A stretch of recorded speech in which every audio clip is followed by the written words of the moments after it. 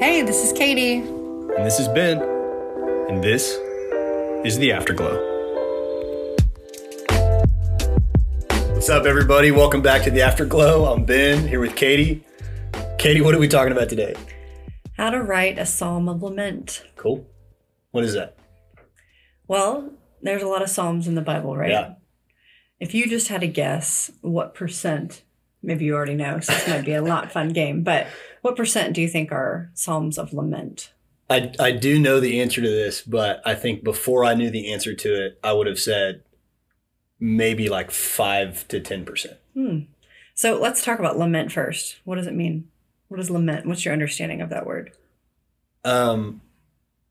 It's like, like crying, like acknowledging like bad situations, circumstances, kind of expressing negative emotion. Yeah. So it comes from the Latin lamentari, and it means weeping or wailing. Cool. But, in the English language, it's basically just a large expression of grief or sorrow. So a psalm of lament are the psalms that are in the Bible that are expressing grief and sorrow. Yeah. So 40% of the psalms are psalms of lament, which that's a big chunk, And I think that usually when we read the Psalms or talk about the Psalms, it's typically Psalms of praise or Psalms of ascent. We don't spend a lot of time camping out in the lament Psalms, right? Yeah. I think I just associate in my head Psalms are like the old version of like worship songs in church. You know what I mean? And so like when I'm in church, it seems like all the songs are like, these like praise songs and things like that. So it's like it would seem weird to me if all of a sudden everyone in church just started singing like a really sad song together. You know what I mean? But what's crazy, it's like, I think if people were more honest, they are questioning God a lot in their lives and questioning his sovereignty and his character and what he's doing. What is he up to? Yeah. What is God up to in your life? And why is it taking so dang long? So why are we only singing praise psalms? It almost doesn't allow space or permission for someone to question. Yeah. No, yeah, for sure. I think something that's pretty normal, and a lot of times, like especially if you grow up in like a Christian home, I think there's like this knowledge about, I know God is in control. I know God is good. Like there's all these facts that I've learned about God throughout my life. And so it seems like if I'm acknowledging that things are sad or like not okay, then that like goes against what I know to be true in my head. You know what I mean? And so then I like feel bad for feeling these negative things because it makes me feel like I don't actually believe truth about God, And what's the typical response if you do share those things with someone? What do they typically? Like point you to a Bible verse that tells you why you're wrong, Well, I feel like often it's just a theological correction. Yeah. You're not allowed to think wrongly about God. Yeah. Which is true. We need to think rightly about God. Oh, absolutely. But, I think we have to be careful about when someone is lamenting and sharing their questions and their hurts, of how we respond, of just like, hey, man, I can't imagine, or that really sucks. Yeah. Instead of trying to fix them, Yeah. It's like, I think this is stuff that I've had to learn for me, and I think it's helped me become a better listener to people who are like in grief and are dealing with things. It's like I want to help them get to truth about God, but these like massive barriers to that are actually the feelings that they're feeling right now that they don't understand and they don't feel like they can actually acknowledge and like process. And so like trying to ask questions to help people understand their actual true feelings in this moment, because then you're understanding what are the gaps in your heart between what you believe about God, because your head can believe something about God that your heart doesn't, you know what I mean? And so I want to ultimately direct them to truth, but if we don't actually allow them to acknowledge what their heart actually is feeling and believing right now, then they're never going to actually get there like truthfully. Yeah. And we can't just like lead our feelings around like a trained dog on a leash. Yeah. Yeah. There's times when all of a sudden they come up. Yeah. And then there's times when you don't feel anything at all. So I think the writing of a Psalm of Lament helps you to do something with those feelings of grief that are just spilling out of you, and you don't know where you want to put them, and you don't even know how you want them to spill out of you. It's just kind of a mess.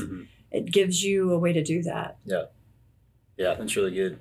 Is there like a typical, like when you read the Psalms in the Bible, is there kind of a pattern, I guess, that you see of like how these Psalms are expressed? Like, is there like an appropriate way, I guess, to like articulate these like negative feelings and emotions? Yeah. So you see kind of three movements in a Psalm of Lament.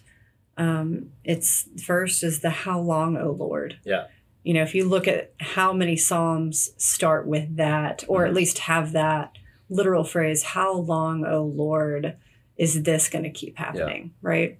So that's kind of that first movement. It's your complaint. The second is your request. You know, would you do this? Mm-hmm. Would you change that? Would you help me this? Mm-hmm. Right. So it's the actual ask of like, change my circumstances. And then the third movement is the yet you or but, you know, and it's that reminder of God's character. If you look at the Psalms, you know, the ones that are the most lamenting, you know, really talk about how horrible the situation is. And then David always comes around. He's like, but you, God, are merciful to be praised, and your love is strong and enduring, and all these things about his character. So that's kind of the third part. Yeah.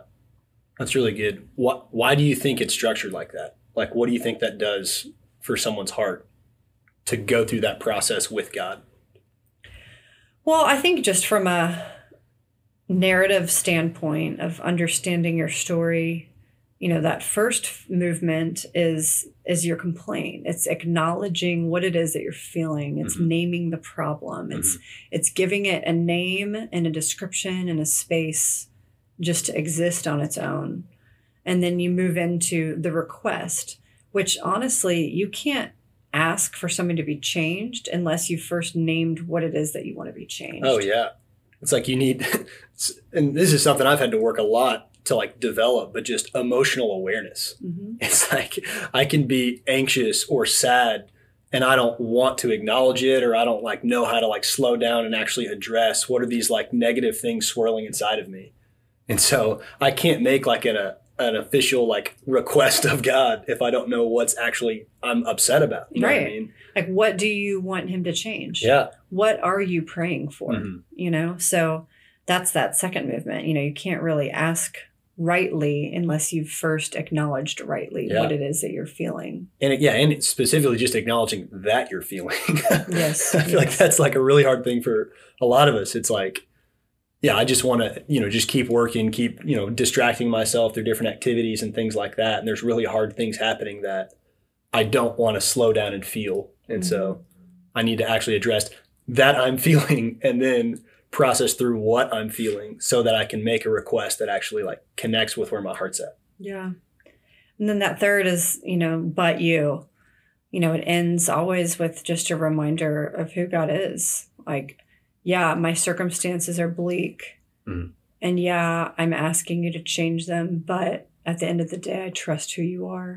And I trust that your ways are not my ways, and your timing is not my timing, and that you're good and you're knowing and you're powerful. And I think that kind of closes up your package of your grief in a way. Yeah. What if even at the end of that, I still don't feel that that's true? Why is that a helpful practice, even if I do this Psalm of Lament? Like, hopefully, maybe it does help it feel more true by the time I do this, but what if it doesn't? You keep lamenting. Yeah. You know, even if your circumstances are dark, it doesn't change God's character. So we can continue to acknowledge God's character with our words and with our posture and with our prayers, and just pray that our heart and our mind will follow. Yeah. What are the kinds of things that could cause someone to be in a spot where maybe a Psalm of Lament would be helpful for them? Oh gosh, anything. Yeah. I mean, yeah, there's definite seasons where it's obvious, you know, where it's like, man, my soul is heavy and it needs and desires to express that somehow. And, a lot of people turn to journaling. A lot of people turn to venting to a friend or whatever. This is a way of expressing what it is inside of you that hurts, but directly to God. Yeah. So I like that. And there's a second movement of it too that we haven't really gotten into yet. Not only writing it, but sharing it with someone. Yeah. I think that is a really big part of the healing process because, it's not, I think it's a huge step to tell your story, not only for yourself, but to someone else. And it's a huge step of courage. So, for me personally, one time when I was doing this exercise with a group, it was actually in my grad school program, we all had to write a Psalm of Lament. And everyone was lamenting about different things in their lives. And then the encouragement was to get on the microphone and share it with the group. Man. And it was easy for me to write. I mean, it was longing to come out. It was oozing out in ways whether or not I wanted it to. But the choice to then share it with a room full of people was really, really hard. And for me, I had been sitting in a posture of kind of judgment of like, they don't really get what I'm feeling. They're not going to get it. They're dealing with their problems. I'm dealing with mine. Our lives are so different. We're just different people. There's no way that they would ever understand me and be able to meet me where I'm at. And because I felt that way, I was withholding. Yeah. And for someone who, preaches vulnerability and transparency and authenticity a lot, I knew that was not walking in line with my own integrity. Yeah. So I was like, fine, I'll do it. And, sobbed throughout the entire thing. Yeah. And after people came up to me and they're like, one person said they wanted a bumper sticker of one of the lines that I had said, which I won't repeat here because it's not appropriate. But yeah, I think the sharing is part of the healing process. Yeah. I don't know if because I know in our community, you've had to write many a Psalm of Lament, but what about the sharing portion of it for you? Yeah. And I'll say that this is something that is so far outside of anything that I would have ever done if I didn't step into our community. I think even hearing the idea of a Psalm of Lament as a guy, I don't know, it felt feminine. It felt like this weird, like creative kind of thing that was just so different from anything that I would do. And so I'm really glad that I trusted you and trusted our community, like to actually step into that kind of thing. And so writing them in general has been really helpful. But yeah, just this whole year's just been, more than a year now, but we've just been displaced obviously by the pandemic and have been all over the place. And there's just been different hard things that have happened for all of us, over the last year. And so I think doing Psalms of Lament and sharing them with each other has just been really, really helpful. And yeah, I think the natural thing that I think Satan does to us a lot of times is just tell us like, oh, you're a freak for feeling what you're feeling. There's something wrong with you. This shouldn't be affecting you as much as it is. These circumstances shouldn't be affecting you the way they are. People aren't going to get you. People aren't going to understand you. People are going to judge me if I'm open, or they're going to think this is stupid. And so I think just saying those things out loud and seeing people see me and say, hey, we have different experiences. They're not going to perfectly understand my experience, but they're like, hey, I get what you're feeling is like hard, and this is real, and it's okay for you to feel what you feel, and this experience is valid. And yeah, just like, it's not even they have to like say something that's super encouraging or like help me feel better about where I'm at. But I think there's just something about being seen that I think also helps me feel like God sees me in this moment too. Like I think a lot of times God uses the body of Christ, the people that he's created in his image, to feel emotionally and relationally the things that he wants us to feel from him. You know what I mean?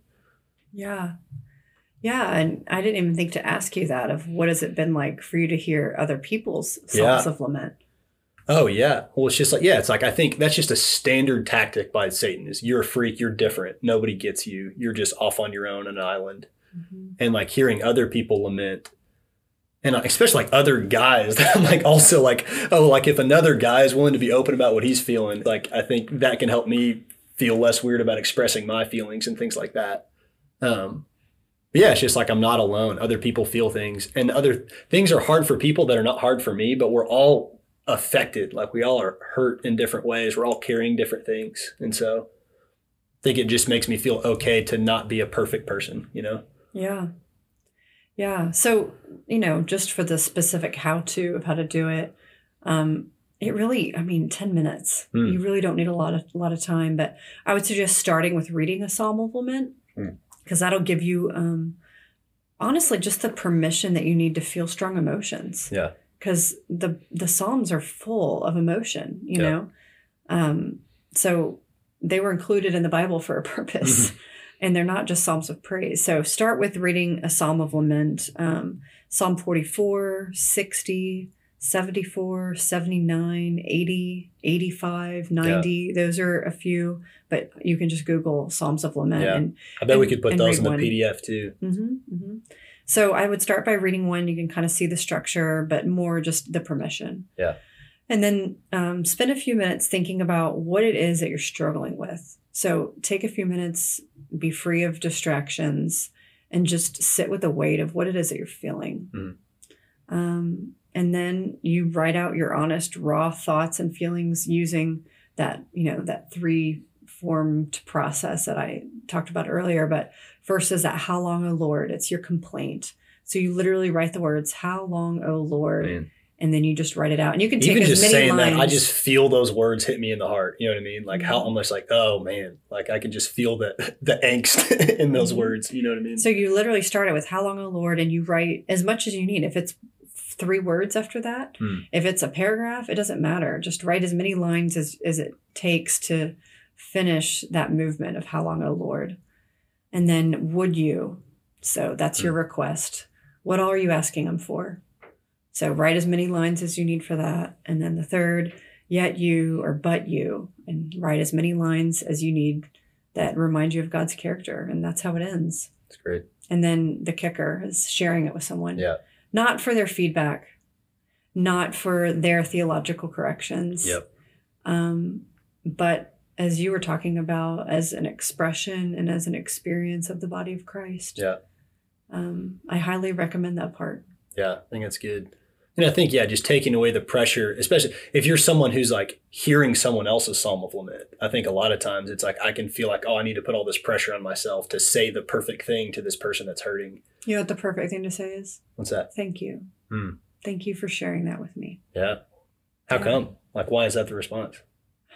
Anything else? It's an honor. Yeah. Anytime someone shares their struggles with you, it's an honor to be part of that. Yeah. So I just say thank you. Yeah, it takes so much bravery to like even put yourself out in that way. Like all the lies that are in your head about why this is not okay, why I need to hide, why I need to. So just to put yourself out there to somebody that you trust to receive it. It's just a brave step. So if you are like a facilitator of a group of some sort, this is a great exercise. Oh, man. I would not do it on week 1. Wait till everyone knows each other a little bit, but you just, start out the time and you maybe read a psalm together out loud, a Psalm of Lament, give them the structure and give them a paper and a pen in about 10 minutes. Yeah. And then you come back together, and if people are ready and willing, they can share those, and you just hold that space together, and it's really a beautiful thing. It's great. Love it. Cool. Well, that's our explanation of the Psalm of Lament. We're going to give you guys an example of what a Psalm of Lament can look like, and that'll be the end of this exercise. So see you guys in the next episode.